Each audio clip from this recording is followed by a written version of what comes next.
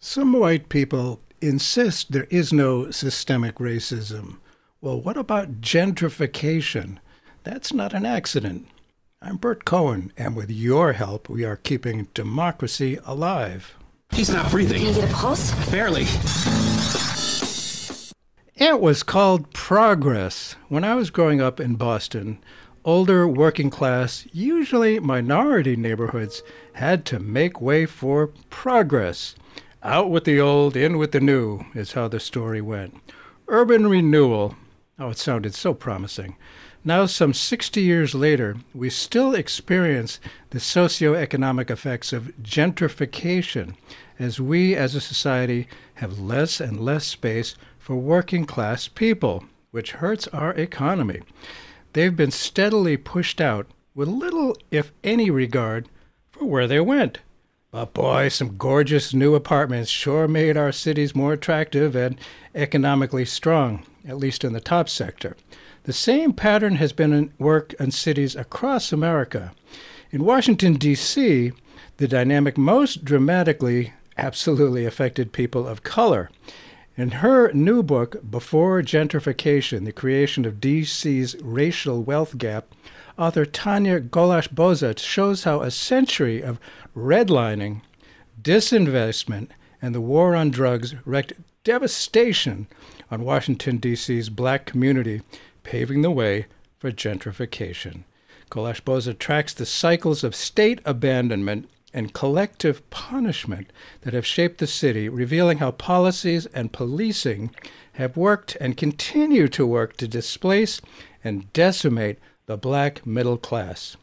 Through the stories of those who've lost their homes and livelihoods, Golash-Boza explores how D.C. came to be the nation's incarceration and murder capital, and why it is now a haven for wealthy white people. Perhaps the simplest way to clean up the neighborhood was to sweep the streets, turn to prisons, and enhanced policing to solve problems faced by black communities in the 20th century, instead of investing in schools, community centers, social services, healthcare, and effective intervention for prevention. Wouldn't it be a better 21st century had we done that? But it's not too late. Our guest is Tanya Golash-Boza. Thanks so much for being with us today on Keeping Democracy Alive. Thank you, Bert. It's great to be here. Tanya Golash-Boza is the executive director of the University of California, Washington Center and a professor of sociology at the University of California. She is author of 5 previous books that engage around issues of racism, immigration policy, and human rights. No, nothing right about there, huh? Tell us, please, the genesis of this book. How did it come to be written, and who is the audience you would like to reach?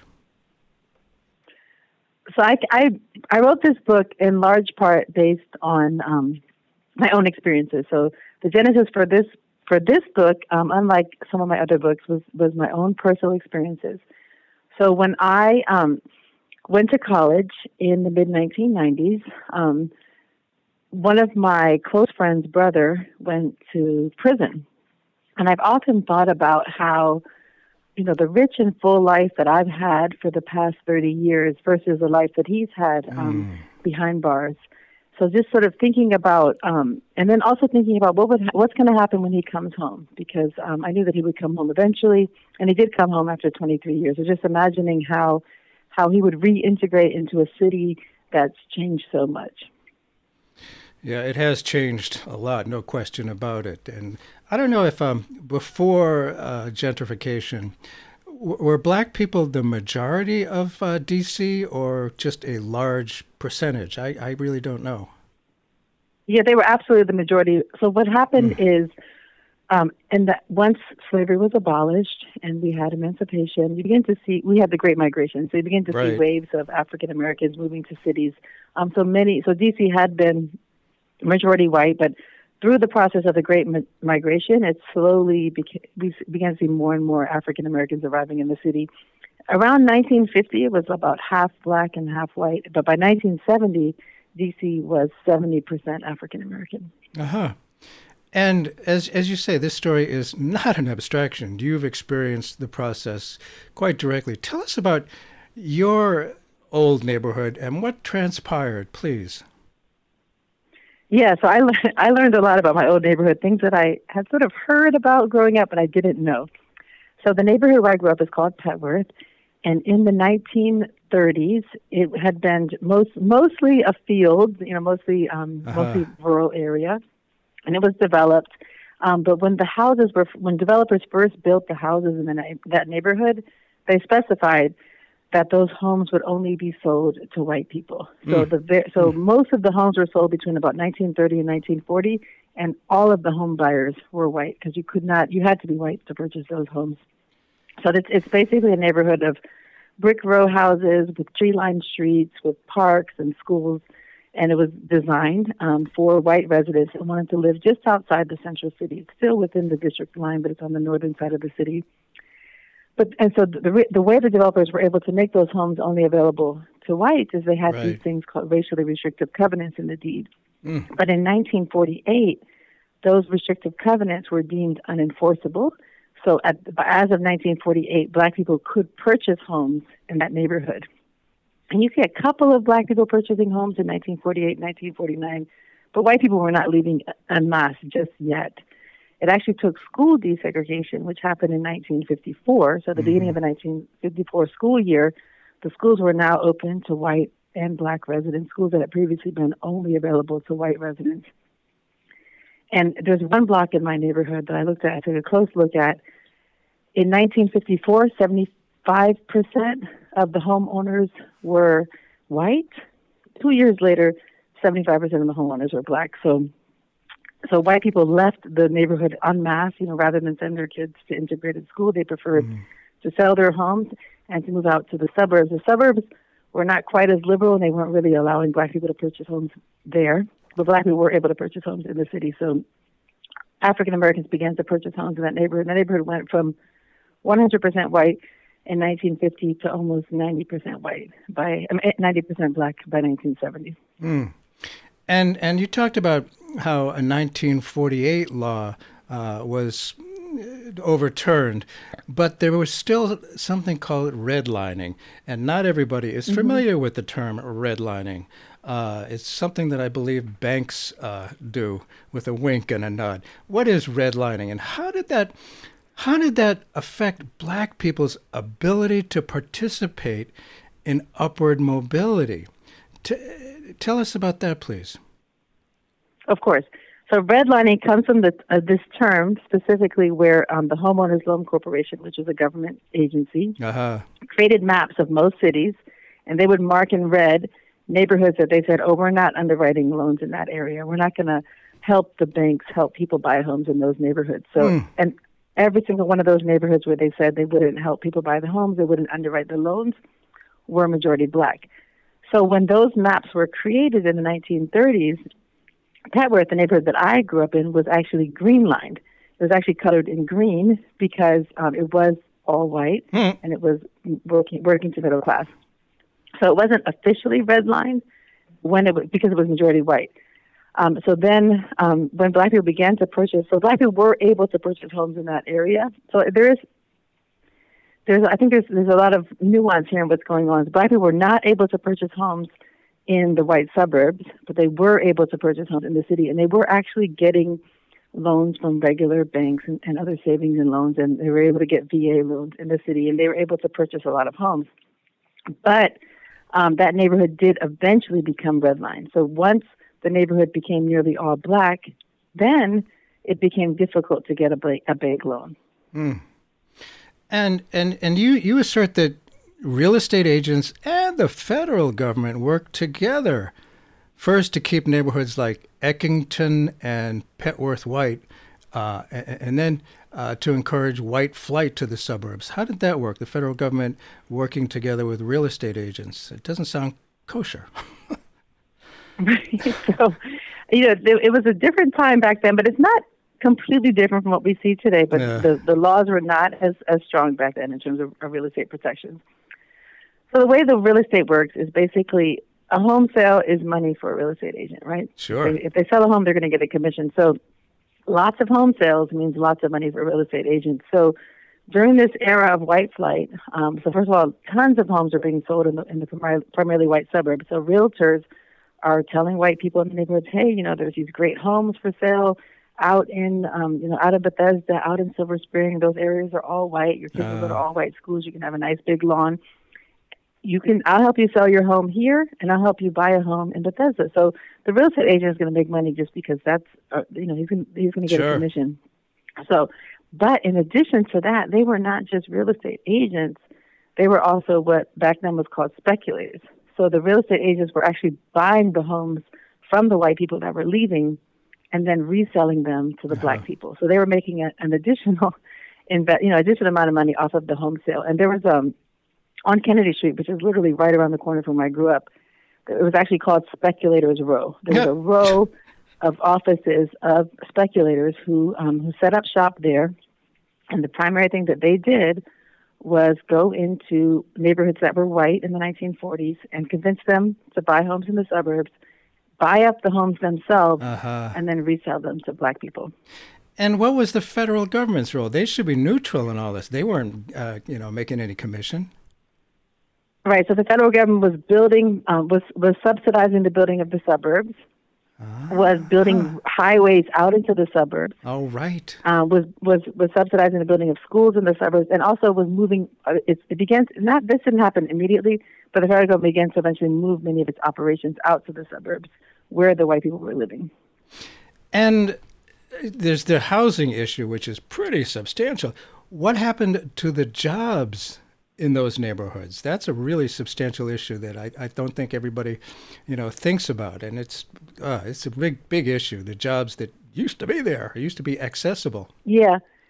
And I think the part of the story we want to make sure that we understand really clearly is that when the neighborhood that I grew up in, Petworth, when it became majority black in the 1950s or towards the 1960s, it continued to be a black middle-class neighborhood. Unemployment was less than 2%, right? Wow. It was a prosperous neighborhood because these are black homeowners, people coming in to purchase homes, and the schools were good. So it was only over the course of decades, so that by the 1970s, the schools are no longer receiving the investments that they received. You begin to see an uptick in unemployment in the 1970s as you begin to see the exodus of the federal jobs to the suburbs, the exodus of some of the emerging tech industry out to the suburbs, but really not into the 1980s. So in the 1980s was a time when manufacturing in the U.S. began to say, hey, these workers are demanding unions, they're demanding high wages, right. We're just going to send our production to Mexico, to China, et cetera. Right. So that's all going on during this kind of era of globalization in the 1980s. That causes an exodus of jobs, both out to the suburbs, but also just abroad, right? Jobs that can be done abroad begin to be done abroad. And that's when we begin to see a peak in unemployment in cities across the United States. I mean, Detroit was probably one of the hardest hit. D.C. wasn't hit as hard as Detroit, but definitely we see increases in unemployment going from, less than 2% up to 8 or 9% in the central city. Wow, that's really obviously huge. And I wonder, in what ways was and is gentrification, do you think, part of a bigger picture of what's been called racial capitalism? Talk about that, please. Yeah, absolutely. So when we want to think about what gentrification simply means that upper income people, the gentry, move into a neighborhood that has been disinvested. So they move into a neighborhood where the housing prices are low and where the rents are low. And as they move in, then the rents go up and the housing prices go up. But gentrification can only happen with disinvestment. Disinvestment is a precondition for gentrification. So when we look at a neighborhood like Petworth, if it had never been disinvested, right, if it didn't experience this decline in public and private investments in the neighborhood, it wouldn't be gentrifiable. But all this is fundamentally tied to capitalism, right, or to racial capitalism, which is just a concept that in racial capitalism or in capitalism, period, investments are made based on profit potential. Yes. So in racial capitalism, that profit is racialized, right? So a neighborhood that is 100% black, the housing prices are going to be lower. Like if you take into account all the aspects of the neighborhood and you compare it to an identical neighborhood that is 100% white, the housing prices are going to be higher in the white neighborhood because housing prices in the United States are highly racialized. So once a neighborhood becomes majority black, basically what happens is the market, most white people are not willing to move into a neighborhood that's 100% black. So therefore the price goes down. And that's basic capitalism, right? So I call it racial capitalism because there's capitalism where people are willing to make purchases based on a potential perceived profit, but race always plays a role in the profit potential that people see, right, that they imagine. Oh, yeah. And I'll tell you, one thing that's long bugged me is how, freezing black people out of being able to buy real estate. Think about how, people, non-black people, flip houses. They make, it's a tradition. It doesn't always work, but often does. When they sell their house, they make some money, and then they can continue that upward mobility. But if people are frozen out of that, they're frozen out of that, what we believe to be, the American way of upward mobility. And it doesn't fit the image that a lot of people want to create, but it's reality. And it's not exactly true. It's not a pretty reality. If you just tuned in, Bert Cohen here. The show is Keeping Democracy Alive.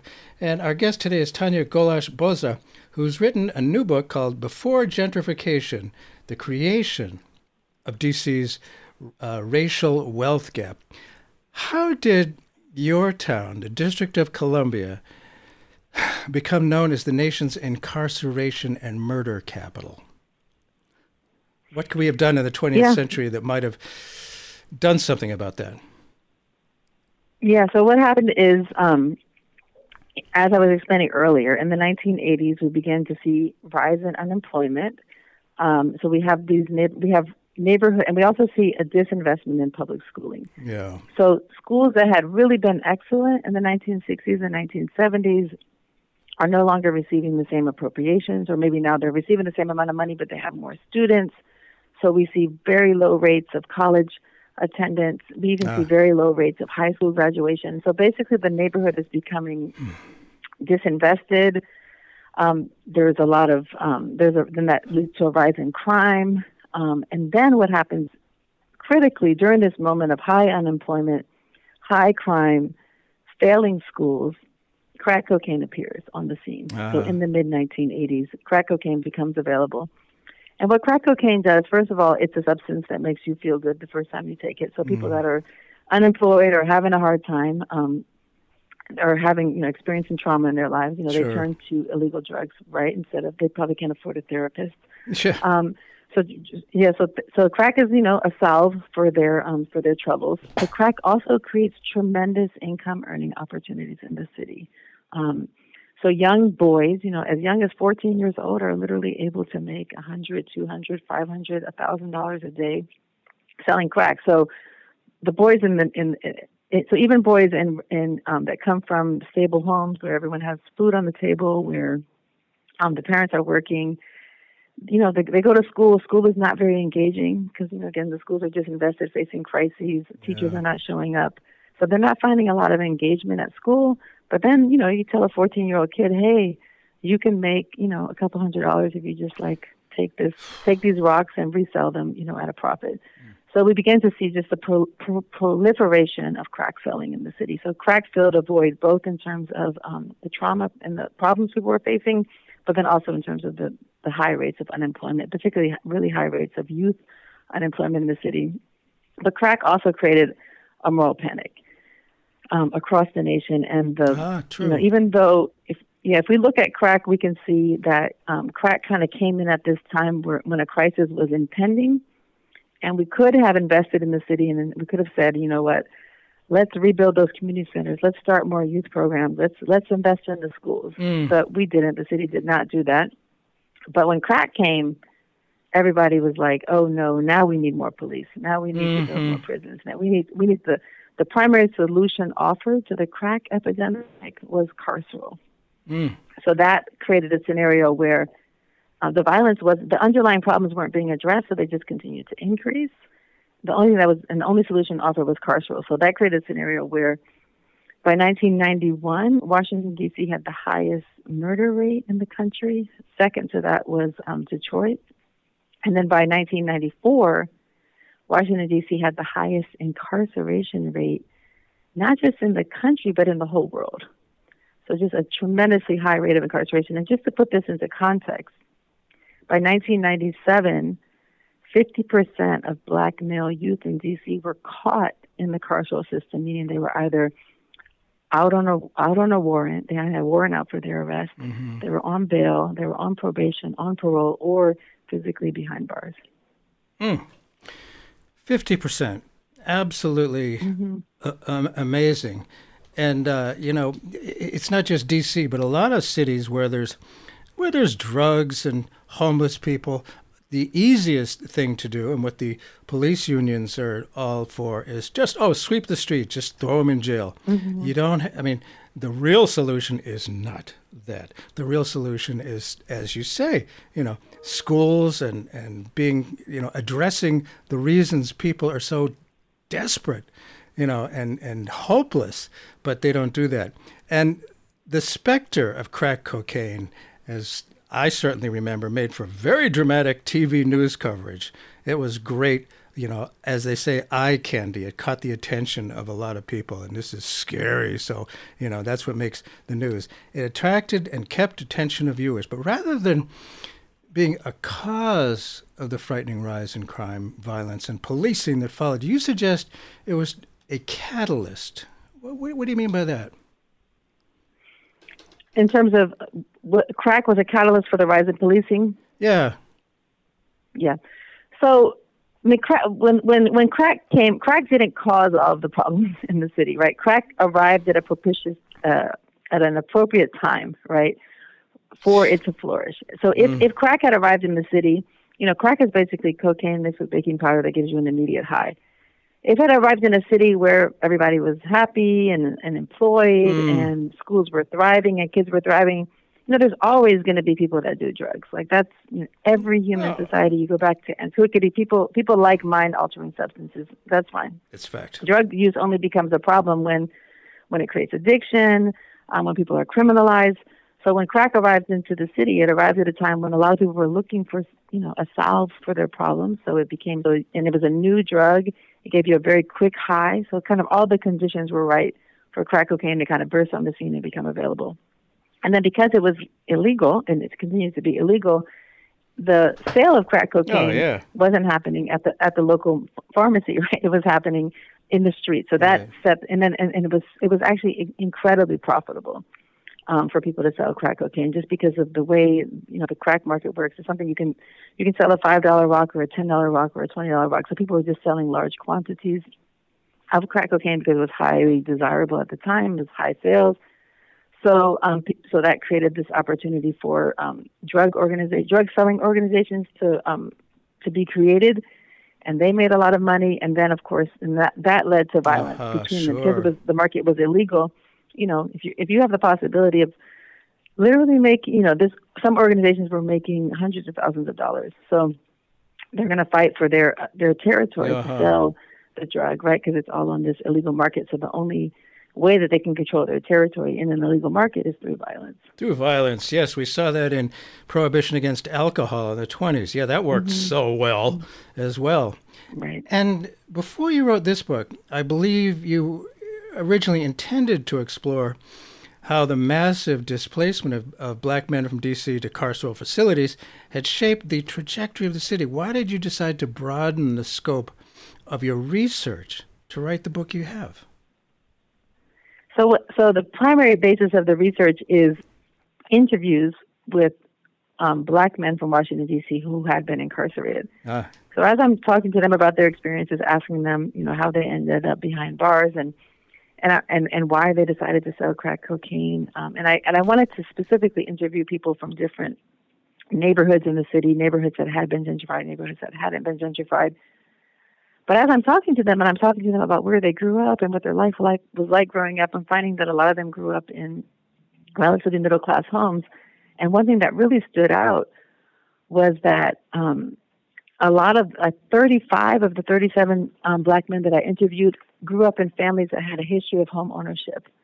So I had just not really thought about that, about the fact that, their grandparents had come up to Washington, D.C. during the Great Migration and had succeeded. They had actually come all the way here, made it in the pre-civil rights era, figured out a way to save enough money to purchase a home in these neighborhoods experiencing white flight. And I just imagine when they got to those neighborhoods, they looked like nice neighborhoods with rows of brick homes, with tree-lined streets, with good schools. And they must have felt like they had achieved, some version of the American dream. And just sort of reflecting on how their children and grandchildren didn't experience the benefits of this nice middle-class neighborhood, and how it's just kind of how devastating that is. That just imagine, you think you're setting yourself up by buying this nice brick home in this nice neighborhood, sure, and then your grandchildren is behind bars, and I'm like, how did that happen? Well, most states have their own prison systems, but D.C. is a unique sovereignty entity, unique political entity. Following up on the continuing tragedy of the mass incarceration, D.C. doesn't have its own prison system. What impact does that have on the lives of inmates and their families? Yeah, we can see that really clearly because D.C. did have its own prison system until 1997, when Congress obliged D.C. to redo its finances and then suggested that we close down our own prison and move everyone to federal facilities. So when D.C. had its own prison, it was called Lorton. It was in Lorton, Virginia, not too far from the city. And there were I used to work downtown, and just a couple blocks from where I worked, I would go to take the bus on 12th and F Street, and there would be a line of mostly black women and children waiting in line to get on this bus that would take them to Lorton. So when people were incarcerated in Lorton, which was close by, their family could go visit them. These men could see their children and kind of maintain ties to the community. They could take classes. I believe Georgetown offered classes at Lorton. So there were ties to local community organizations that made it easier on the families that were here, that were missing their loved ones, and also made it easier on the loved ones who were incarcerated when they returned, because there were these programs that were set up kind of to facilitate their reentry into society. But when Lorton officially closed down in 2001, now every single person who's convicted of a DC code offense or a federal code offense inside the district line is sent to a federal facility. Now, they are ostensibly not supposed to be sent more than 500 miles away, right. And even that's far. But they actually are dispersed all over the country. I teach at the University of California, Merced, and there's a facility about 20 miles from where I work. And there are at least 40 people from Washington, D.C. in that facility. So if you're in D.C.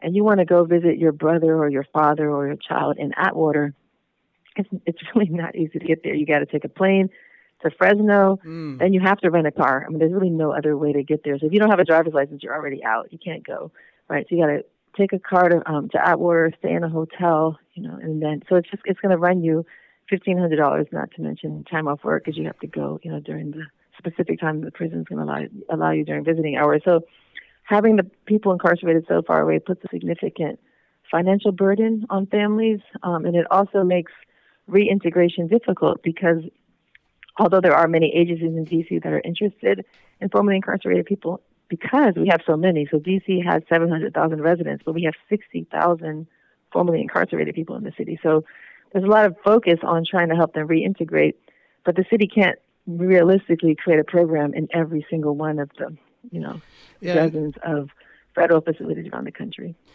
And if I'm hearing this right, it seems like that problem that you were just describing so thoroughly has its root back into the creation of DC's racial wealth gap, the what happened before gentrification, which is the name of the book, Before Gentrification, the creation of DC's racial wealth gap. And we're speaking with its author, Tanya Boza, on keeping democracy alive. And you can't really have, what kind of democracy can it be if a whole bunch of people are specifically and intentionally left out of the system and cannot participate in this glorious capitalism. Uh, you say that intergenerational poverty, it's a myth. It's a myth. What is? Tell us about that. Please explain how intergenerational poverty is a myth.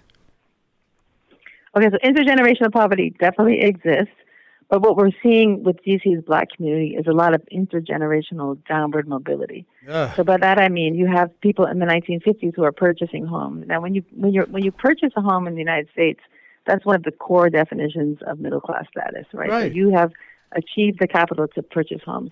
And normally, so the myth that we have in the United States is that, if your grandparents were able to benefit from the New Deal and all of the federal government programs that allow people to buy homes in the 1950s, that your family should therefore have intergenerational wealth. So, like my grandparents, or on my father's side, bought a home outside of Albany, New York, in the 1950s, and that home became the basis for my father's side of the family's intergenerational wealth. Right, so my father went to college. All of his siblings went to college. They've all done well. So that home purchase and that sort of growing up in that middle class white neighborhood outside of New York City in the suburbs set the stage for my father's family to prosper across generations. All my cousins are doing well. It's basically set everyone up. But a Black family who purchased a home in D.C. at that same time oftentimes does not experience that intergenerational wealth. And one of the there's two key reasons for that. One is the disinvestment that those neighborhoods experience, and kind of concomitant with that is the fact that those homes in Black neighborhoods, once they became nearly all Black, they did not increase in value. So between 1950 and 2000, those homes only increased in value at the rate of inflation. So that investment didn't translate into intergenerational wealth because it didn't really pan out. If you had taken that $20,000 and put it in the stock market, instead of putting it into a home in a Black neighborhood, you'd have far more money. That's not how it's supposed to work. Not how it's supposed to happen. A lot of supposed to's out there, but it doesn't quite work that way. And as I was preparing for this discussion today, I was reminded in the late 70s, I worked for a company in Boston that sold what were called real estate tax shelters. And these were to wealthy investors. After not very long, I realized that, what I was selling was a piece of Section 8s and 221d4s public housing that provided no sense of ownership for the residents. It made me really uncomfortable. It made me really uncomfortable, and I think I was right in feeling uncomfortable. This public housing, and we've seen these public housing, and and what happens to that? What did that kind of stuff, those Section 8s and the big high rises and stuff like that, these concrete, Stalinist kind of architecture do to neighborhoods and a sense of community? Right. So I think what's interesting about public housing is that when public housing was first built in Washington, D.C. and around the country, in the 1940s and 1950s, there were some of those high-rises that you talk about. Those actually came a little bit later in the 1970s. But at first, there were, in D.C. anyway, there's a lot of garden apartments with 4 bedrooms, 5 bedrooms for large families. There's these grassy walkways that go between them. And they were nice. There's actually newspaper articles in the 1950s about how these public housing projects they were segregated. They were for Black people, but how they were so well kept and how they were the pride of the city. So there was actually a lot of pride in public housing when it was first created. And public housing is a great idea. It's basically saying we have workers in the city, and they're not able to afford to live in the city, so let's help them out with housing. So that it was sort of seen as a start. Let's help these young homeowners, these young workers live in these houses and kind of get a start. And once they make a little bit more money, they can move on to, purchase their own home or rent in a different part of the city. So public housing was actually a pretty nice place to live in most cases until the 1970s. So what happened in the 1970s is Richard Nixon, under the Nixon administration, basically decided we're going to stop putting money into public housing. Like, we're not going to close it down, But what we're going to do is they're going to have to be self-sustaining. So all the rent that they collect, that will be the money that they use to rehabilitate. And then also we're going to change the income requirement so that you have to be really poor to live there. And the way that it works with public housing is you pay a certain percentage of your income. So now that you have a public housing set up with very little revenue and not enough revenue really to maintain it. So over the course of the 1970s, the projects begin to become dilapidated, not that nice places to live anymore, because basically they're not keeping them up as they once had. And then, the problems just get worse in the 1980s as you have very high rates of joblessness in the housing projects. So housing projects were initially created as kind of as a nice thing, but just this years of disinvestment. And then in addition to that, you also have redlining in those neighborhoods, which means that those neighborhoods were kind of declared, the neighborhoods where public housing were declared as not suitable for investment. So then when there were grocery stores in those neighborhoods, but when those closed down for whatever reason, people would have trouble getting a bank loan to open a new one. So so over the years, the grocery stores closed, the delis closed, and eventually you have a neighborhood that basically just has public housing, liquor stores, corner stores, nightclubs, car washes, auto garages, right? Not a lot of things that make a neighborhood a pleasant place to live. And that creates a scenario where you do see a significant rise in violence in those neighborhoods by the mid to late 1980s, early 1990s. Boy, that's an important story that is not well known, what happened to these public housing. And I mean, nowadays, the problem of homelessness, well, cities, municipalities don't really have the funds available to build new housing, but the federal government does. And really, in my opinion, damn well ought to do something about it. But are they doing anything about it? No. And I believe, yes, it's a good idea. And I am a big fan of Franklin Roosevelt. In general, he had some issues. I wish he had supported the Republic of Spain against the fascists, but he didn't do that, and that encouraged Hitler and Mussolini. But that's another story. But the problems, the programs and projects that FDR put into gear were not integrated. They were not integrated. The housing was not integrated. How did Federal Housing Authority, FHA policies, actually come to define redlining and transform previously integrated working class neighborhoods into sites of concentrated poverty and racial isolation? And what did the FHA contribute? How did they contribute to the problem, the deterioration? Right. So you have neighborhoods like there's a neighborhood called the Navy Yard in Washington, D.C. It's named after the Navy Yard, which is right there. So in the early 20th century, black and white workers worked side by side in the Navy Yard. And then they built themselves little wooden homes in the neighborhood. So you had an integrated neighborhood of black workers living alongside white workers in their own small homes, a lot of which they had built themselves. So in the 1930s, the federal government comes along and says, this neighborhood is blighted. We need to destroy all of these homes and push all these people out because, this is a slum and we can't have a slum in the nation's capital. This is literally a few blocks away from the capital. So they clear out all the homes and then they build public housing in its place. And like I said, at first, the public housing was fine and it was nice. But when they built that public housing there and when they declared that neighborhood a slum, that's the Federal Housing Authority officially redlined that neighborhood, basically said, we're not going to underwrite private investment in this neighborhood. So we're going to build the public housing, but if a bank comes to us and wants a loan underwritten in this neighborhood, it won't qualify for an FHA subsidized loan because we don't think that this neighborhood is going to increase in value. Well, of course, that becomes a self-fulfilling prophecy because if they don't invest it doesn't increase in value. So Navy Yard, like I said, when it first opened, it was fine. There was a grocery store there that it didn't close down until 1979. But once that grocery store closed down, that was it. There were no other grocery stores coming into the neighborhood.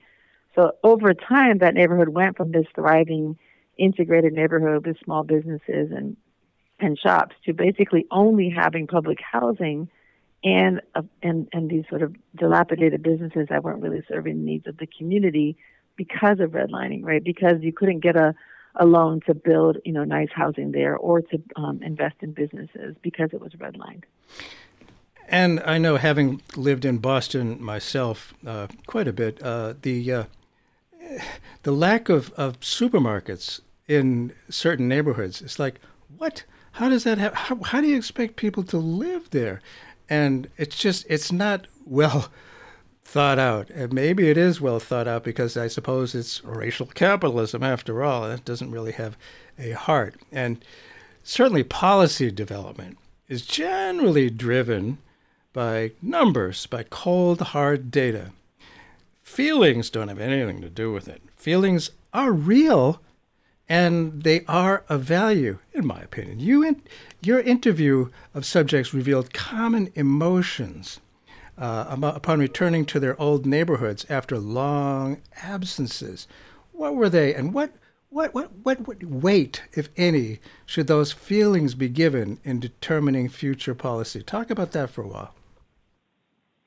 Well, that's a good way to think about it. The neighborhood that I grew up in is slowly experiencing gentrification. And when my brother came home, he's not from prison, but just from Seattle where he lives. And we're walking down the street, and he's looking at the houses, the row houses that have been turned into condos, and the new cider brewery that's on the street, and the new businesses. And he's kind of just feeling like, wow, the neighborhood that I grew up in has changed so much. I don't really even feel like I still belong here. And a lot of people express that sentiment, it looks different. It doesn't feel like I belong. And the new people are not welcoming. They act like I don't belong here when, I'm the one that's lived here all this time. So a lot of things are going on. But, one thing that I think about a lot is on the corner nearby where I grew up, there's a nice tavern there. They have Sauvignon Blanc, they have mussels, they have chicken sandwiches. It's a nice little neighborhood spot. And I often think about, well, why weren't they here in the 1990s? In the 1990s, I lived in that neighborhood. I worked downtown. I certainly could afford a glass of wine. And not just me as a young adult in that time period, but the block that I live on, it was nearly all black. And on that block, we also had the head of cardiovascular surgery at Howard. We had an oral surgeon. We had a dentist, right? So we had plenty of people in that neighborhood who could certainly afford to go out to eat, and who did definitely go out to eat. They just didn't go out to eat in the neighborhood because there literally was nothing, no sit-down restaurants in the neighborhood. So it makes you feel like, okay, so why did investors wait for white people to move into this neighborhood for them to create things that that any person of means might want? So there's also that feeling of this neighborhood that I lived in all this time when it was nearly all black, it didn't get the attention that it's getting today. It didn't get the private investment. It didn't get the nicer schools. It didn't get the brand new playgrounds. Why does my own city treat me like that? Mm. Wow. Yes, really. I mean, it's frustrating. And I've talked to people who say, oh no, we don't have systemic racism. We had a black president. Well, there you go. That does it. Yeah, right. Yeah. But it's so, I can't help but see that what you're talking about here, why all these things added up together here, it's systemic racism. It just plain is. There's no other excuse for it. And I'm curious, why do you believe understanding what happens before gentrification, regardless of where it is important? Why is it important to understand what happens before gentrification? Okay, so there's a number of reasons, but let's start with a story. So I went to a restaurant on 14th Street in Washington, D.C., near 14th and U, and I asked the waiter, I said, how long have y'all been open? And he said, oh, we were one of the first. We opened in 2007. And I was like, wait. So his idea is basically that 14th Street, 14th and U, which is Black Broadway, right, which is the heart of African American culture in D.C., where Duke Ellington is from, that was nothing, that there was nothing there.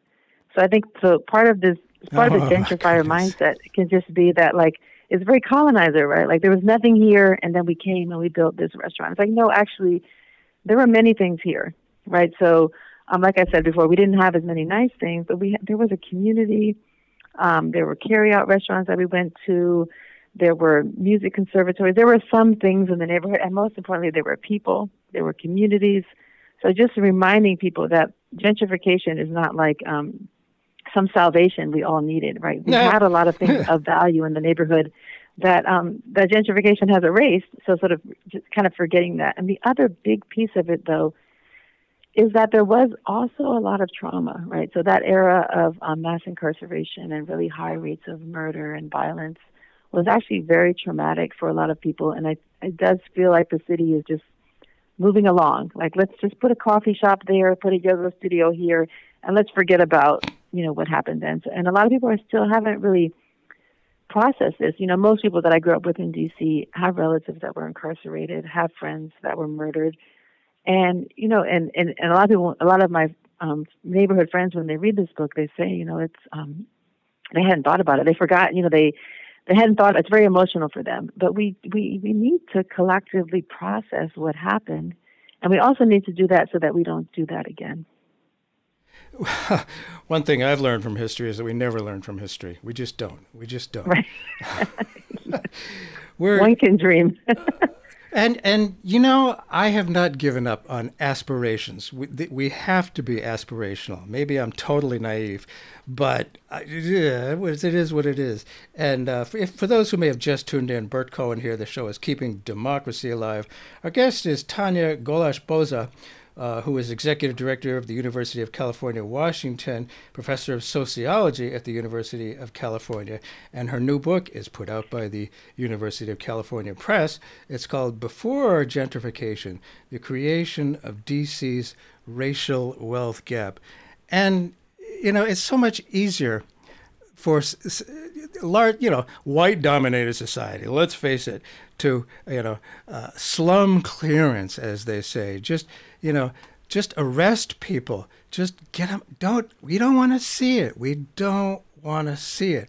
Just make the problem go away. I don't want to look at it. And that doesn't, what's going on in terms of, urban renewal and this progress and gentrification is people get pushed out of their neighborhoods, and the neighborhoods get economically decimated. So, first question, where do people go? These people that are pushed out, where do they go?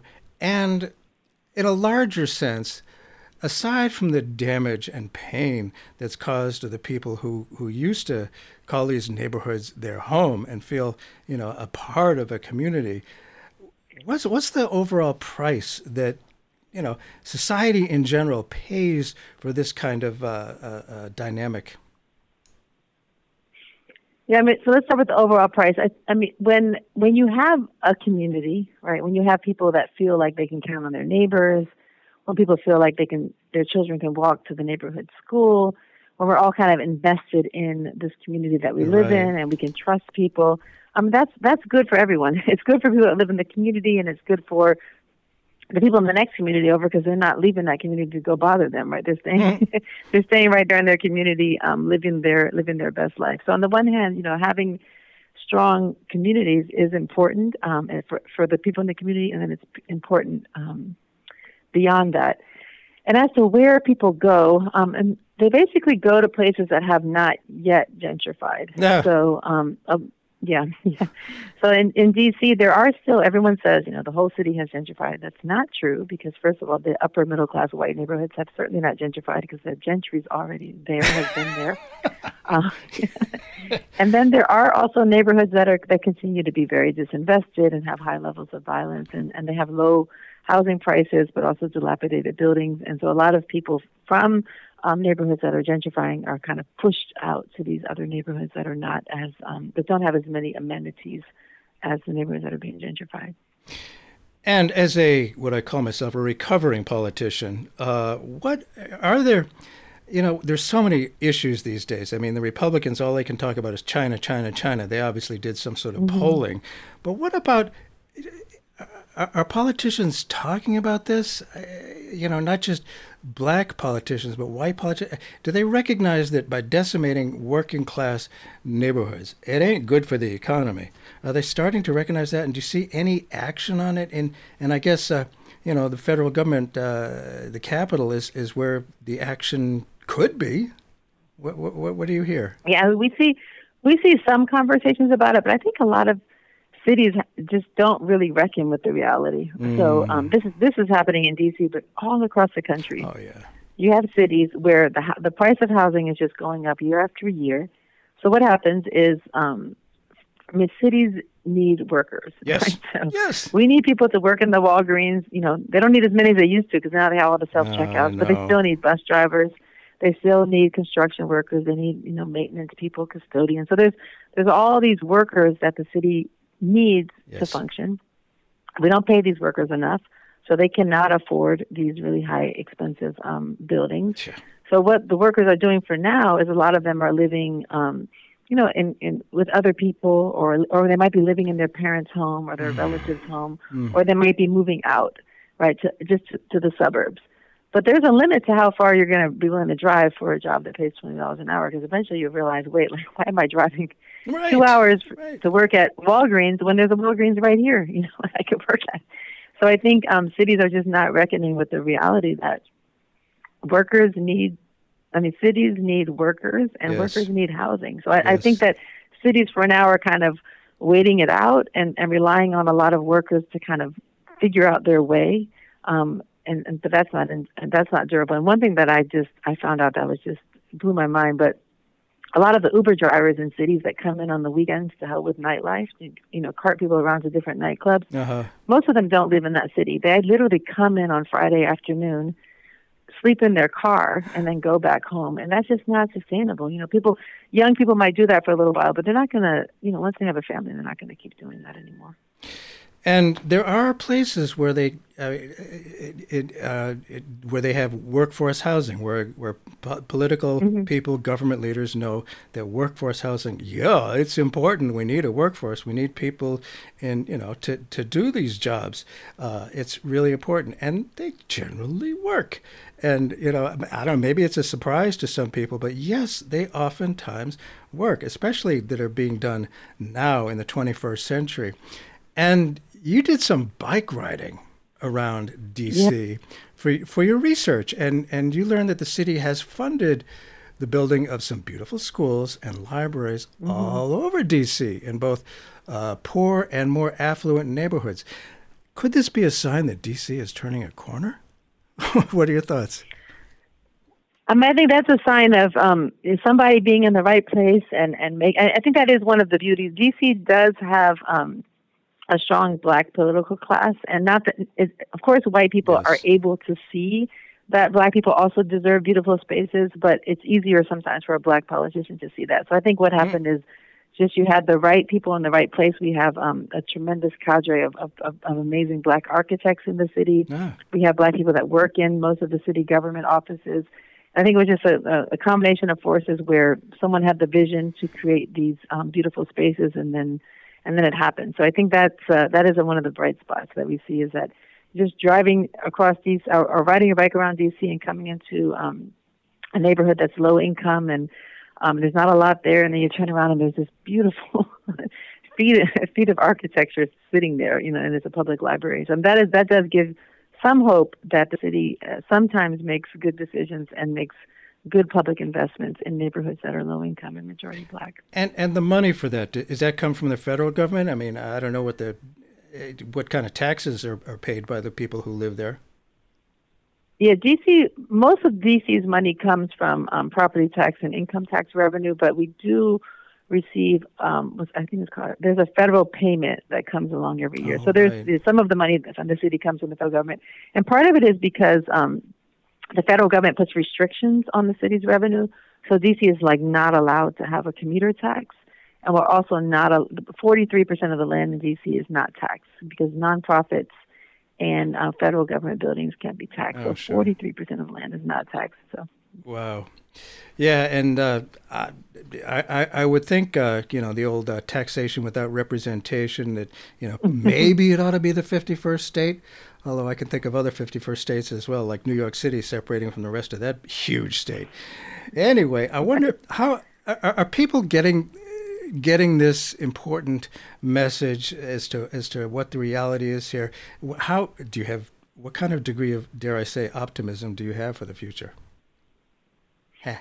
I derive optimism from the people from DC. People from DC are resilient. We have a beautiful culture, and people are still holding on to that imagination that DC could continue to be a city for the people that values community. There are a couple of bright spots. There's a woman. Her name is Angel Gregorio, and she opened up this beautiful shopping mall that's all Black-owned businesses, and and she has these community events every weekend. She has a farmers market, and this is in a low-income neighborhood. So I think there are some visions of the future. There are some people that are figuring out a way to sort of turn this gentrification around and create spaces that also benefit low-income people and people of color.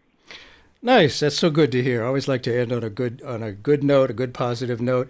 I thank you for listening today, dear listener. And our guest has been Tanya Golash-Bozar, whose new book from University of California Press is Before Gentrification, The Creation of DC's Racial Wealth Gap. Thank you so much for being with us today, Tanya. Thank you, Bert. It was great to chat. Some of you may remember Eddie Murphy from Saturday Night Live. This was from 2019. It's about the subject we were just talking about. Hi, boys and girls. It's your old pal, Mr. Robinson. So much has changed since we last spent some time together. My neighborhood has gone through so much. It's gone through something called gentrification. Can you say gentrification, boys and girls? It's like a magic trick. White people pay a lot of money, and then poof, all the black people are gone. But where do they go, boys and girls? If you enjoyed that discussion, don't miss a single show. Subscribe. It's all free. And if you find the information valuable, your friends probably do too. Please ask them to also subscribe. It's on Apple, Spotify, Progressive Radio Network, Stitcher, iHeartRadio, and of course the website keepingdemocracyalive.com. Thanks very much.